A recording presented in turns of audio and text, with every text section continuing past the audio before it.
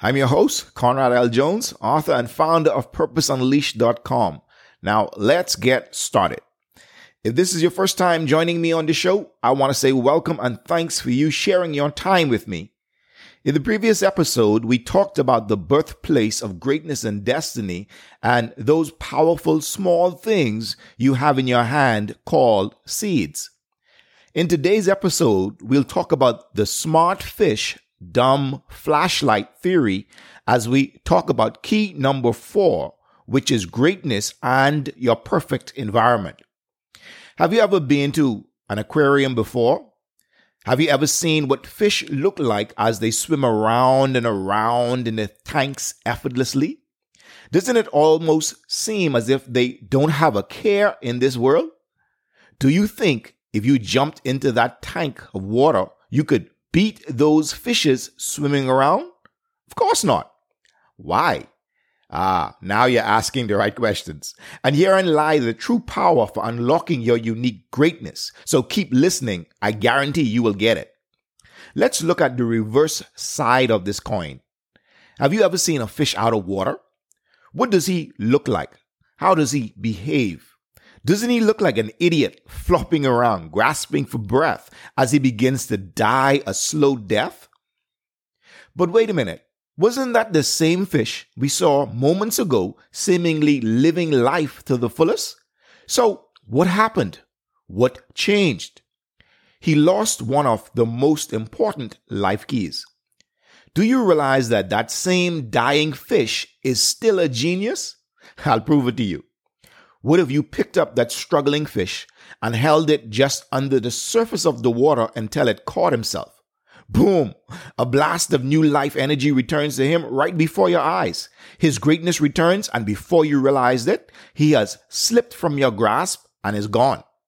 Now, if I jumped into the water and swam after that fish to catch him, would I look like a fool? You bet. There are two main reasons why things did not work out for this fish. The first is, even though air was all around him, his gills were not created to work like our lungs. Therefore, he could not breathe the air we do. He was wired to work differently. The second is, he flopped around on land and began dying a slow death. He looked like a total fool simply because he was outside of his natural environment. He could only function flawlessly in his perfect environment. Here is something else that you should understand about this fish. When he is in his perfect environment or element, his greatness shines forward almost effortlessly. In his environment, he naturally responds and moves and probably even thinks in a manner that we would all believe was brilliant. But he is just really being himself and doing what he naturally does best. Do you get it yet? Okay, you are good. But before we get into this any deeper, I want to show you another example. Let's take an insider's look at a flashlight. What is it really? Isn't it simply a metal or plastic tube with some batteries inside and a light bulb and lens at the end? Now, if I were to give you a brand new flashlight with new Duracell batteries and sent you outside in the middle of the day with the sun shining brightly overhead to turn it on, what would be the results? You are absolutely correct. It would come on, but it would have little to no effect. Somehow, it almost ends up being a useless metal or plastic tube taking up space, right? Now, why and how did this flashlight seemingly fail, or did it really fail? Of course, it didn't fail. Well, so what happened? Okay, we'll answer that as we try another approach. What if it is 12 o'clock midnight, no moon is shining, no cars are passing on the road, and the street light and power is off in the whole city block? What would change about that same dumb flashlight now? What was a useless tube a few hours ago would suddenly become your ally and a brilliant torch for helping you find the right path as you walk along. Did the flashlight really change?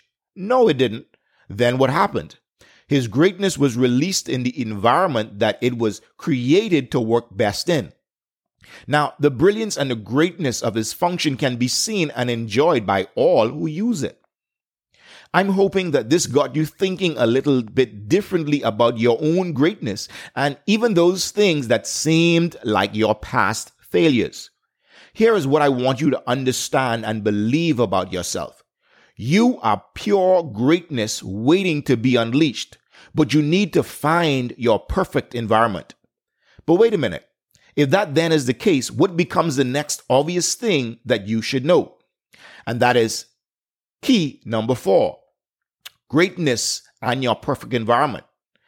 I'm sure that one of the most important things you will ever do in your life as you reach towards your unique greatness is find and live in a specific type of environment, one that is perfectly suited to allow you to naturally unlock the genius that is inside you and unleash your unique greatness. I know that was a mouthful, but stay with me a little longer as we look at an example of this principle in action. Now, we'll use the life of Jesus for this. The scripture in Matthew 13 and 54 and verse 58 says this, "And when he was come into his own country, he taught them in their synagogue, in so much that they were astonished and said, Whence had this man this wisdom and these mighty works? And he did not many mighty works there because of their unbelief." Jesus' greatest environment for releasing the power of God from his life into the lives of those who needed it was the environment of faith. This was his perfect environment while he was on earth and still is God's perfect environment today. If you follow Jesus' earthly ministry in scripture, we find him moving from city to city, spreading the gospel of the kingdom of God. He moved around constantly looking for the right environment that will allow him to unlock his greatness and experience success in his life by sharing his gift with the world. It was in these moments that his genius was fully displayed. Most of us are good at doing a number of things well, but we are unusually, amazingly great at doing a specific thing. So much so that we look and act like geniuses in those moments. Now, before we continue, let me add another dimension to this thought. This ability and power that I'm talking about comes to us so naturally that we almost seem to do it effortlessly. Even friends and family around us notice and comment accordingly. Let's move into today's world and take some examples from life, such as Tiger Woods. Tiger is naturally great in golf. You put him on a golf course and he shines with such brilliance that everyone else seems almost second rate.